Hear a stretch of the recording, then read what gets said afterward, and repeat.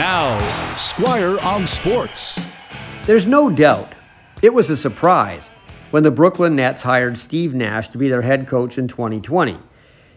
Obviously, Steve Nash knows the game. When he played, he was the guy who ran the floor. Nobody in the league at the time could pass like Steve Nash. That's why he won 2 MVP titles. But as far as anybody knew, he had never coached a game of basketball in his life. And now, he was in charge of a team that had one of the best players in the game in Kevin Durant and a talented but occasional malcontent in Kyrie Irving. Both of them previous NBA champions.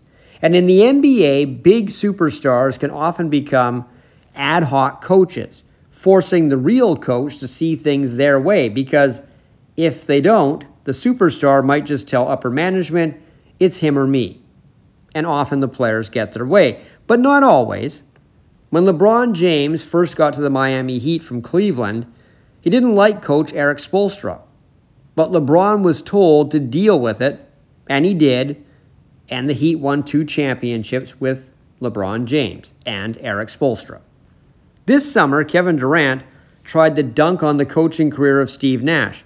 He told ownership in Brooklyn to fire Nash and GM Sean Marks or trade him.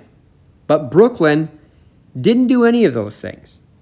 Instead, they had a meeting with Kevin Durant where they told him, or reminded him, if you like, that he had signed a 4-year contract with Brooklyn, and for now, they're going to hold him to it. Nets owner Joe Tsai even had Steve Nash and Sean Marks at the face-to-face meeting with Durant to show him that despite his greatness as a player, he won't be able to dictate how the franchise is run, at least for now. Of course, Steve Nash doesn't need to have coached that long to know an owner's seal of approval doesn't really stick all that well. The Nets, for one reason or another, have not lived up to the hype yet.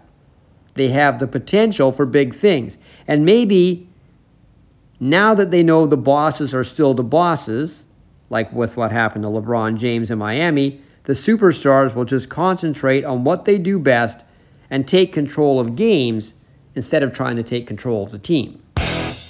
Squire on Sports on 980 CKNW.